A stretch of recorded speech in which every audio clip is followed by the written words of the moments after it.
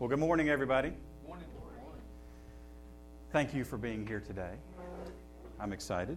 We are in 2 Samuel chapter 5. If you've got your Bibles, open up there. Do a quick recap of kind of where we've been so far in this Old Testament series that we're marching through. We've looked at different individuals that God has decided to tap on the shoulder and say, I'm going to use you in a very special way. We looked at everybody from Abraham to Isaac to Jacob to Joseph. Different individuals that God used to take the nation of Israel after it was formed and get them out of Egypt, bring them into the promised land. And I've talked a little bit about this so far, but this idea that just because you're living there doesn't mean you dominate the land. There's a difference between occupation and conquest. And Joshua really, he took over a large chunk of the land, but we'll see even in today's lesson that there are places in the nation of Israel, in this land area, the nation of Israel, that Israel does not control yet. And what we've seen in this 5-week series is Israel clamors for a king, and God gives them Saul, and he immediately starts to go down this path of disobedience. And it's not all, and this is the thing that always bugged me about Saul, is it was not always massive disobedience. It was just a little bit wrong, right? It was just a little bit wrong. And my dad, he always uses the illustration decon. How many of you guys know what decon is? Decon's rat poison. And if you look on the back of a package of decon, it will say 99.99995% food, 0.00005% poison. And that's all it takes. It just takes a little bit of poison to do the job. And that, to me, it kind of sums up the life of Saul, is it's just a little bit of disobedience, and that gets you far enough out of God's will that he can't use you in the way that he wanted to use you. So we see in this 5-week series that Saul's stock is kind of declining, while at the same time David's stock is increasing. And today, we finally see David take the throne, and he becomes the man that we kind of all know, King David. So for me, this lesson is really all about what would I do if I had it all? And that's your first blank under the preview section there in your handout. What would I do if I had it all? Because literally, at this point, David has it all.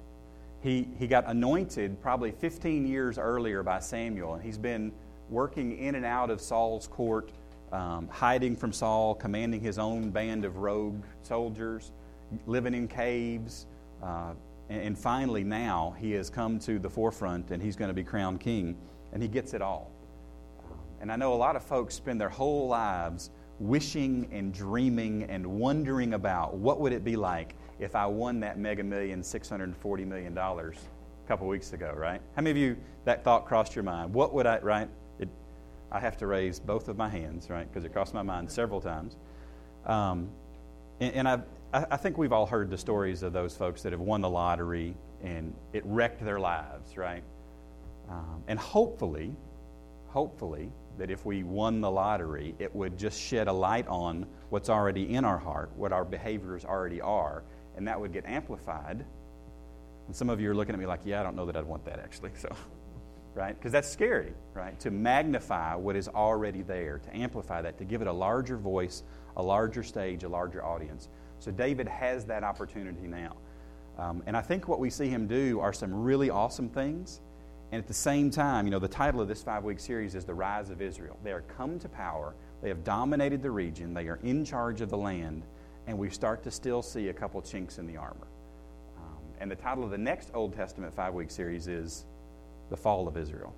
Because as soon as they get to that apex, it starts crumbling and it starts falling apart. So we'll see a little bit of that today. So 2 Samuel chapter 5, verse 1 says, Then all the tribes of Israel came to David at Hebron. Now, we've skipped over several chapters in the Old Testament, and at this point, David is already the king of one of the 12 tribes. But that's not really the whole nation of Israel, so those are awesome shoes, Joe. I like those. Are those new? Cool. Yeah, it was just random, I guess. I don't know. Love you, man.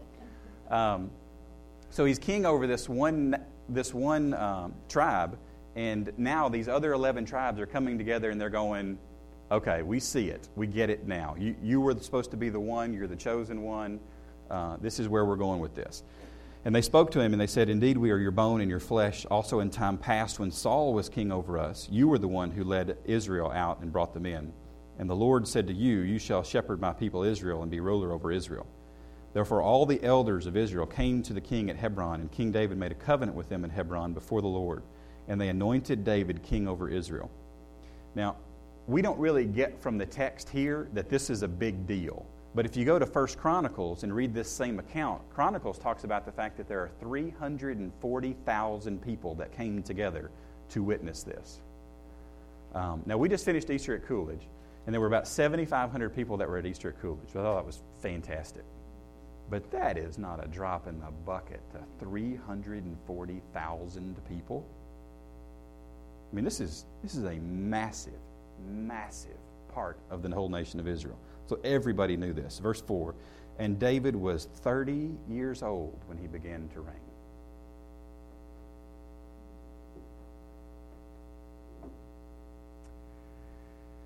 Yeah, I don't know how well I'd have done at that.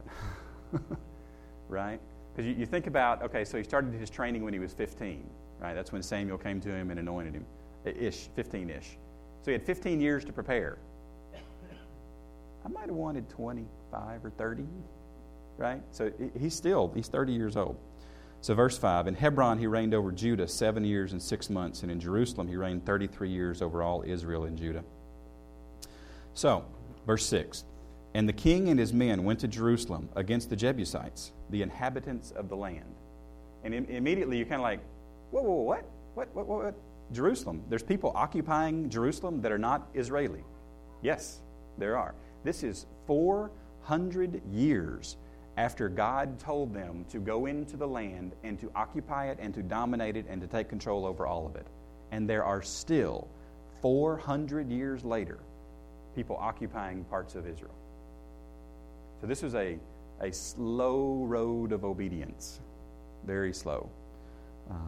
And these people spoke to David in verse 6, and they said, You shall not come in here, but the blind and lame will repel you, thinking David cannot come in here. Nevertheless, verse 7, David took the stronghold of Zion, that is the city of David. Skip down to verse 9. Then David dwelt in the stronghold and called it the city of David. So this is just important kind of as you go through the entire Old Testament. Jerusalem, here's your blank. Jerusalem is the city of David. So when you're going to see this phrase, the city of David or Zion, and all these terms are interchangeable as you go through and study the Bible. It says, And David built all around from the Millo and inward, and David went on and became great, and the Lord God of hosts was with him. Then Hiram, king of Tyre, sent messengers to David, and cedar trees, and carpenters, and masons, and they built David a house. Now, when I think about King David, if you had to describe King David in one word, what would it be? Come on, interactive. I picked up my water, interactive portion. Here we go. Lots of wives, yes. We're going to get to that today, too. What else? Rich. David said warrior. We don't associate him with like mamsy-pamsy, I'll sit back and relax and I'll let somebody else fight that. I mean, he was like, no, let's go. Right? The guys that hung out with him were guys that took like dead body parts off of animals and killed hundreds of people with them. You're like, I don't know people like that. So people like that hang out with each other. Right?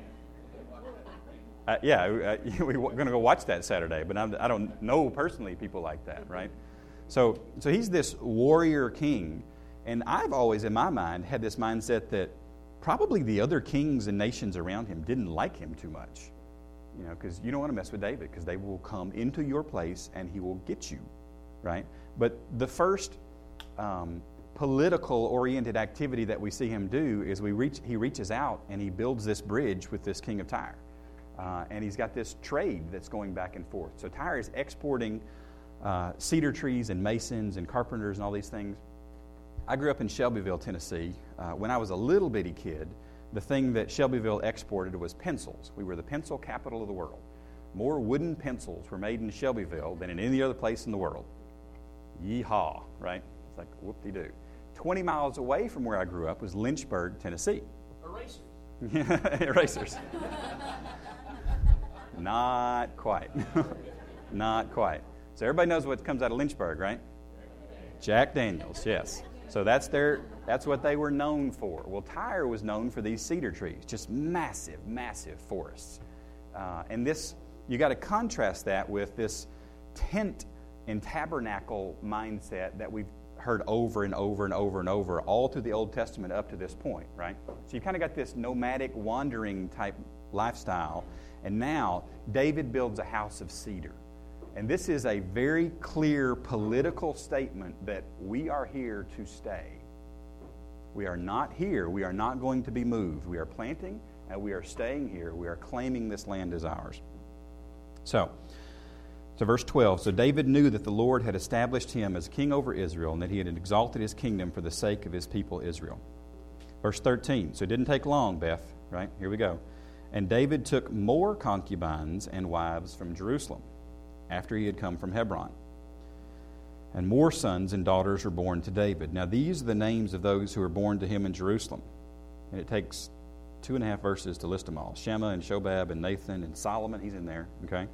Ibhar, Elishu, Nepheg, Japhia, Elishama, Eladiah, and Eliphet. Eliphaletlet. I don't know. Hooked on phonics didn't work for that one. I'm not sure how to say it. But there were a lot of kids, right? And they were not all from one wife. So is this a problem, or is God okay with this? This is very much a problem. This is very much a problem. Again, I'll go back to it and go back to it and go back to it. You cannot name a single family in the Old Testament with multiple wives or wives plus concubines that had happy outcomes. There's not one. So when you hear people go, well, all those people in the Bible, they had a bunch of wives. Yes, they did, and they had miserable lives. Hand in hand. This is the way this works. David Gazeki had a great line. He said, a lot of people could have looked at this and seen and said that, this is God's blessing on David's life, because children were seen as a sign of blessing and a sign of God's providential protection, and this is your blessing. But most of the trouble that came in David's life came from his relationship with women and from his children, right? Remember at the end of his life, who's he warring with? He's warring with his sons who are trying to kill him. Well, there's a reason they're trying to kill him, because each one of them, they think that their mom is more important. She's the rightful queen. She's the rightful. So you got all this political infighting in the family because he couldn't restrain himself. So he has it all. And what does he do? Well, he builds an alliance with a neighboring king, and he starts taking wives and concubines. So we see the chinks in the armor here. They're coming. So verse 17. Now when the Philistines heard that they had anointed David king over Israel, all the Philistines went up to search for David. And David heard of it and went down to the stronghold. I really love this part about David, because there are so many leaders that are passive leaders, right? They kind of wait for some problem to happen and then they'll get engaged. David hears about a problem. I'm going to go march into your stronghold. Okay. It's kind of bold, right? Because the Philistines, are they known, what kind of people are they known as in the Old Testament? Peaceful, everything's cool, no problem, I'm okay, you're okay. No, these are the people that spawned Goliath, right? Calling David a dog, calling people out, these massive wars. They were constantly fighting with the Israelites. So verse 18. And the Philistines also went and deployed themselves in the valley of Rephaim. So David inquired of the Lord, saying, Shall I go up against the Philistines? Will you deliver them into my hand? And the Lord said to David, Go up, for I will doubtless deliver the Philistines into your hand. So David went to Baal-perazim, and David defeated them there. And he said, The Lord has broken through my enemies before me like a breakthrough of water. Therefore he called the name of that place Baal-perazim. And they left their images there, and David and his men carried them away. Excuse me. Then the Philistines went up once again, and deployed themselves in the valley of Rephaim. Therefore David inquired of the Lord. He said, You shall not go up. Circle around behind them, and come upon them, in front of the mulberry trees. And it shall be, when you hear the sound of marching in the tops of the mulberry trees. What? I'm sorry, hang on. Marching in the tops of trees? What does that sound like? Marching in the tops of trees. The Jewish rabbis, they have a really neat explanation for this. I think it's total and complete malarkey, but it's a cool explanation. They said it's the sound of the angels marching in the tops of the trees going out before David. It's like, It's actually kind of neat, right? But the Bible doesn't say anything that's true, right? It just sounds kind of neat. So the sound of the march, so God tells him, don't go up, wait on me when you hear the sound of marching. So what is that sound? I think it's the sound of God at work, right? Because God is doing something here that David cannot do. He is going out before him. And what does God tell him to do when you hear that sound? What's the next phrase in the Bible? What does it say? Advance how? Quickly. So when you hear God is at work, move quickly. Right? This is not well, I wonder if we should get involved. Yes! Very quickly so, because he has set the stage. He has laid it all out, right? He is literally. Yes, somebody got it. All right. Just making sure, right? Parks and Rec. If you don't watch the show, there's a guy on there. It's a fantastic show. That's my sidebar is over. Okay. He's literally waiting on God to mow these folks down so he can walk in and win the battle. So when you see God working, move quickly. We should act quickly. So what does the Lord say? So, for then the Lord will go out before you to strike the camp of the Philistines. And David did so, as the Lord commanded him. And he drove back the Philistines from Geba as far as Gezer, which is basically to say they got out of the land. He pushed them back out of the way. They are no longer a threat to this area. So 2 Samuel chapter 6. So we see this political alliance. We see chinks in David's personal armor. We see successes on the battlefield. And we come to 2 Samuel chapter 6. It says, And David gathered all the choice men of Israel, 30,000. And David arose and went with all the people who were with him from Baale, Judah, to bring up from there the ark of God, whose name is called by the name, the Lord of hosts, who dwells between the cherubim. So there was a problem. And the problem at this time, and we've skipped over this in the Old Testament, the problem at this time was that the Ark of the Covenant, which is an incredibly sacred object for the Old Testament Jews, it had three things in it. Help me out. What were the three things in the Ark of the Covenant? The staff of Aaron that budded, right? With it budded, so he had this stick, right? And he throws it down in front of Pharaoh, and it sprouts leaves. And everybody's like, okay, that's cool. We should keep that, right? And then there was something else that they ate, a jar of manna, right? So I don't know why they hung on to that, because they were all sick of it by the time it was over with. But they decided they should keep some of that too. And then these pieces of stone that had some stuff writing on them, the Ten Commandments, right? So these are the tablets that Moses wrote on. And all this is in this box. And this box is like 3 feet by 2 feet by 2 feet or something. It's overlaid in gold. And Leviticus and Numbers give all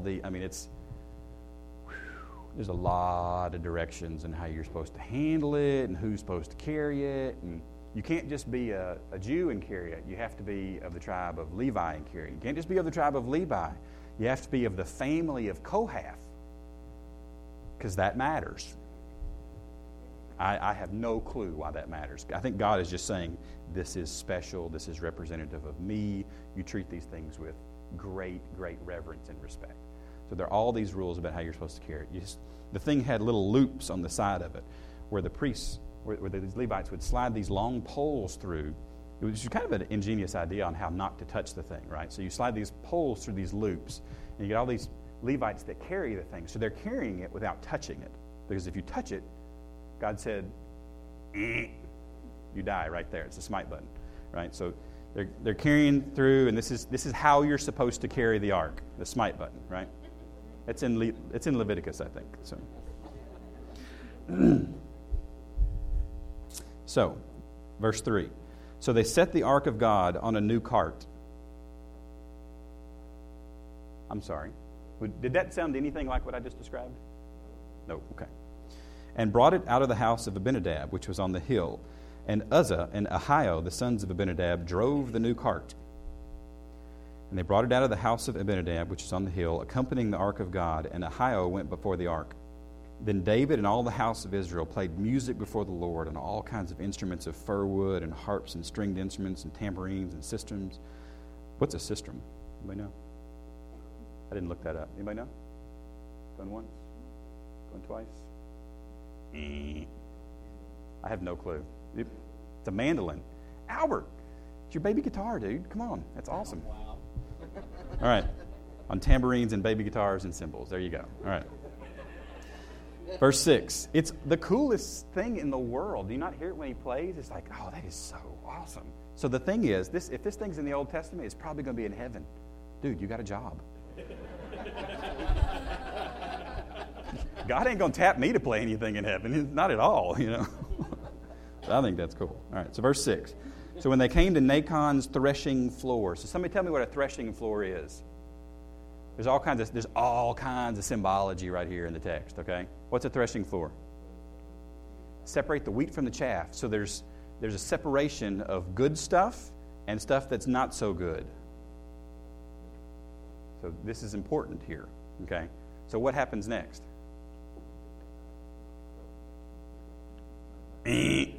Right? Something happened. The thing hit a bump in the road. The oxen stumbled. Your translations say different thing. But the ark wobbled. This is a problem. And Uzzah does what Uzzah thinks is right, and he reaches out his hand to steady the ark. Did you see Indiana Jones? Yeah, you don't mess with the thing, okay?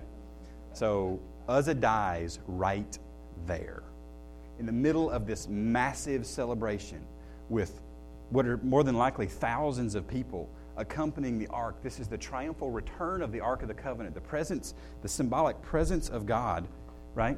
And somebody dies.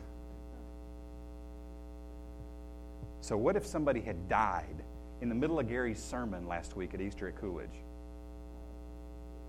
Actually, no.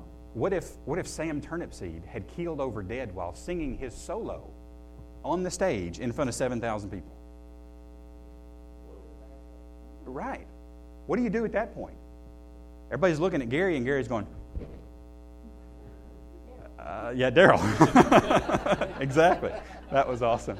Because that's exactly what he would have done, right?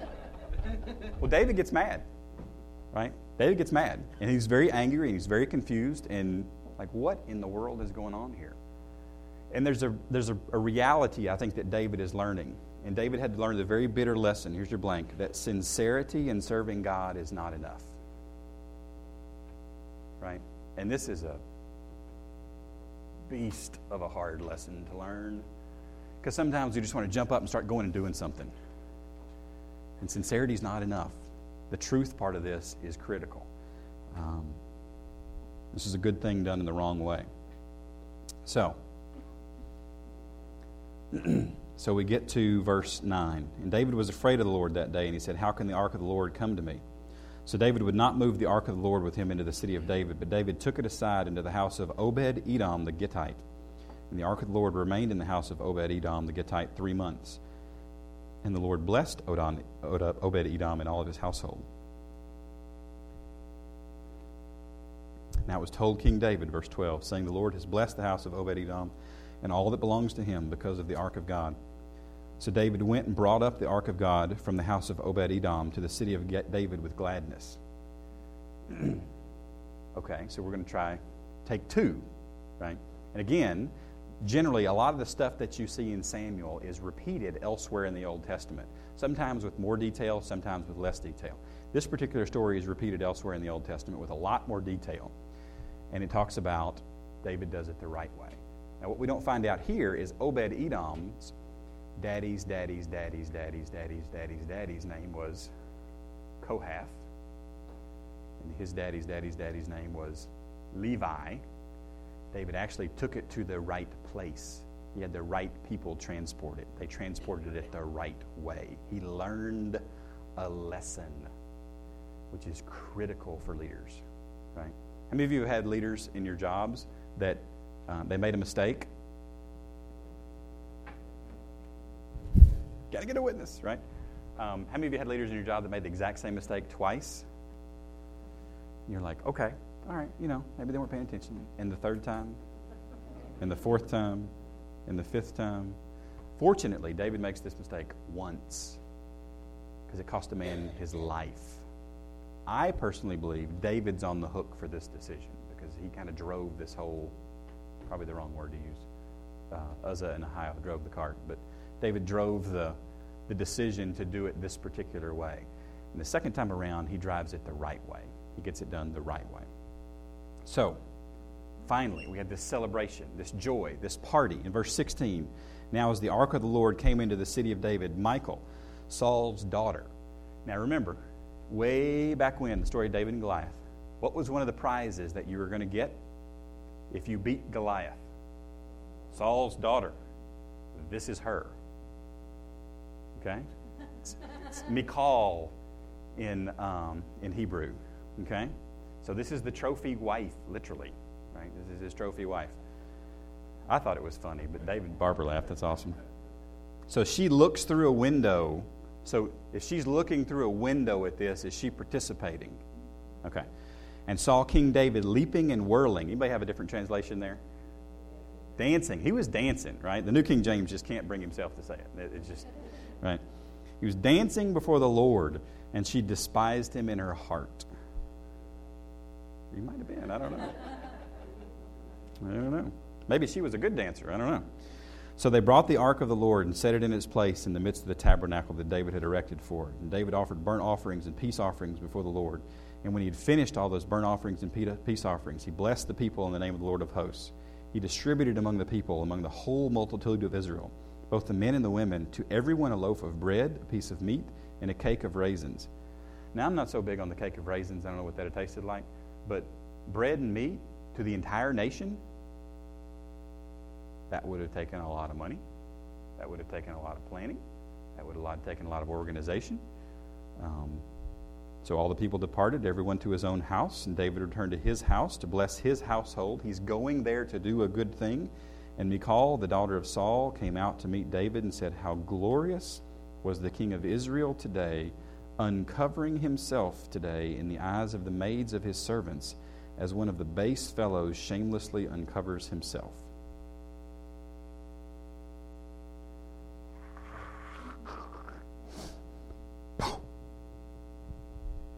It's good to see you too, dear. It's like, what a welcome on his probably, up to this point, the greatest day of his kingship. And his response, "It was before the Lord who chose me instead of your father and all his house," which includes you, "to appoint me over the ruler over the people of the Lord, over Israel. Therefore I will play music before the Lord, and I will be even more undignified than this, and will be humble in my own sight. But as for the maidservants of whom you have spoken, by them I will be held in honor." So he turns this thing back around. So you have this incredibly unsupportive wife, and this incredibly unsupportive is probably an understatement, husband. So what's the result of this? Verse 23, "Therefore Michal, the daughter of Saul, had no children to the day of her death." Now you can take this two ways,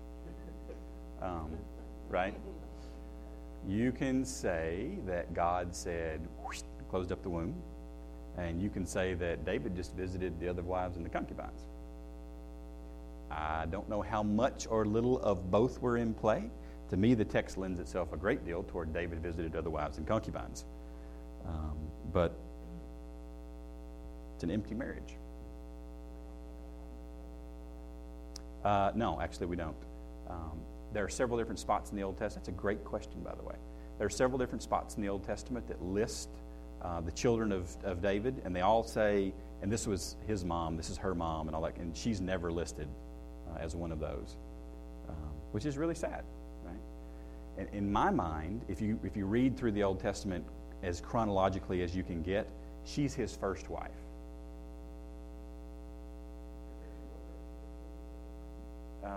Yeah, not much. He might have been up to as like 18 or 19 at that age. Maybe. So his first wife. No children. It's very sad. It's a very sad story. So again, you see these chinks in this armor, right? You see this, everything's going great for the nation, but there at the leadership, there are troublesome spots.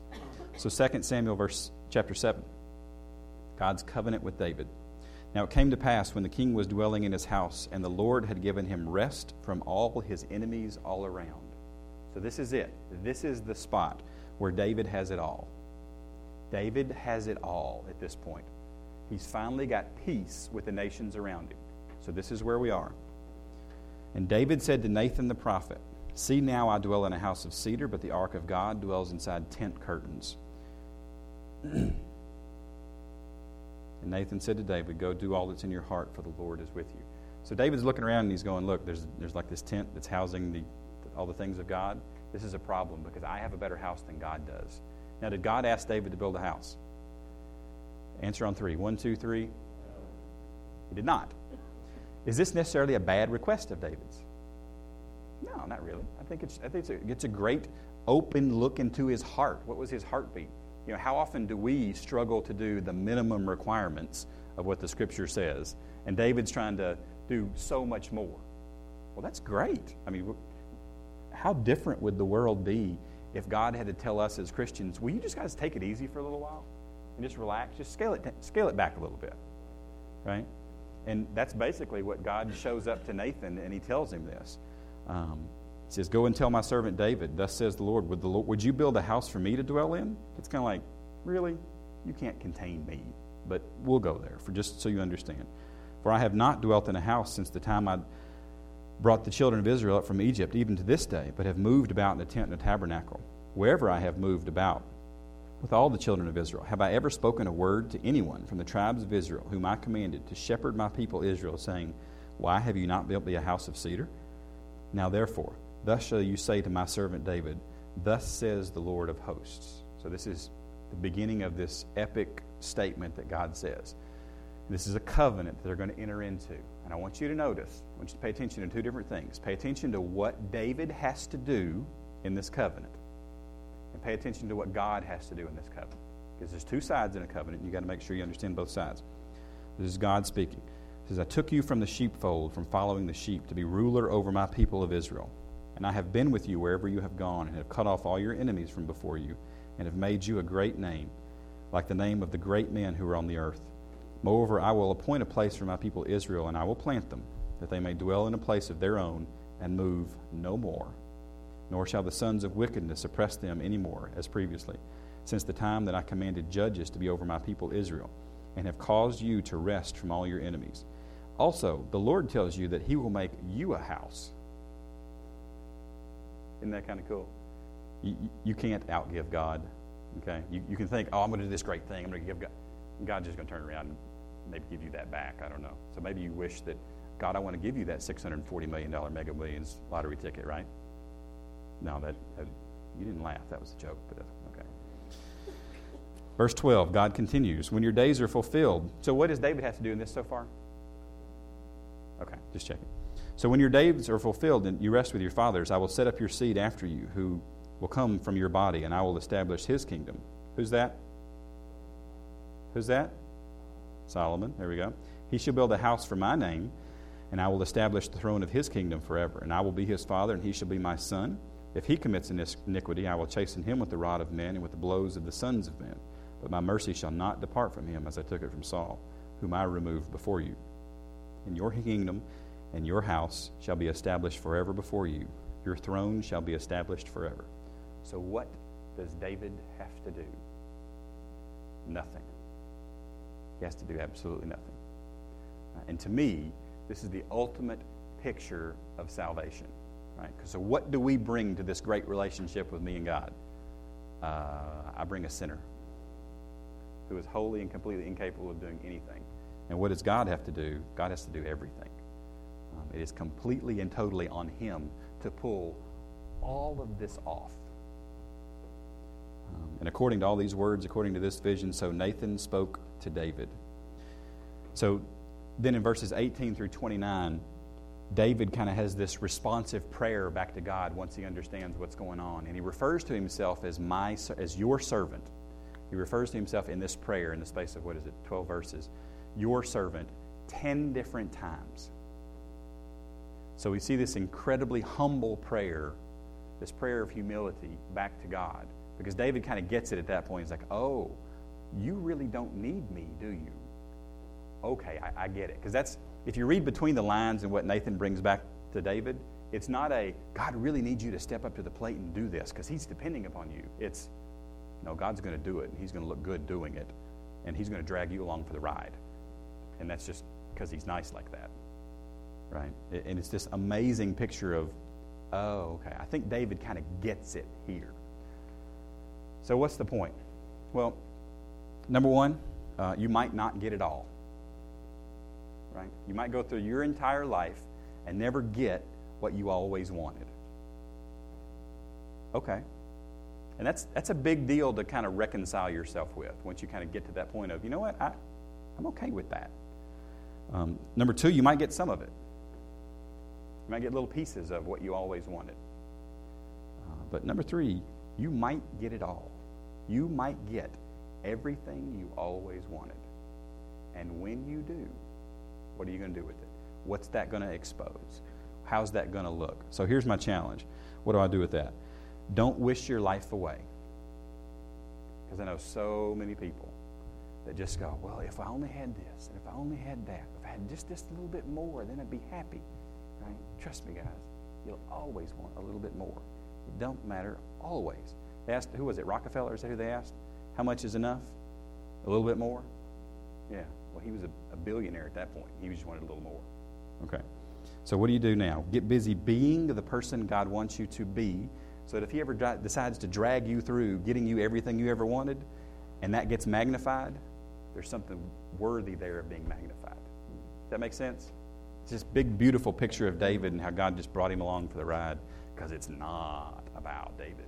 It's about this awesome God that we serve that's going to do it regardless of what happens. It's a beautiful story, I think.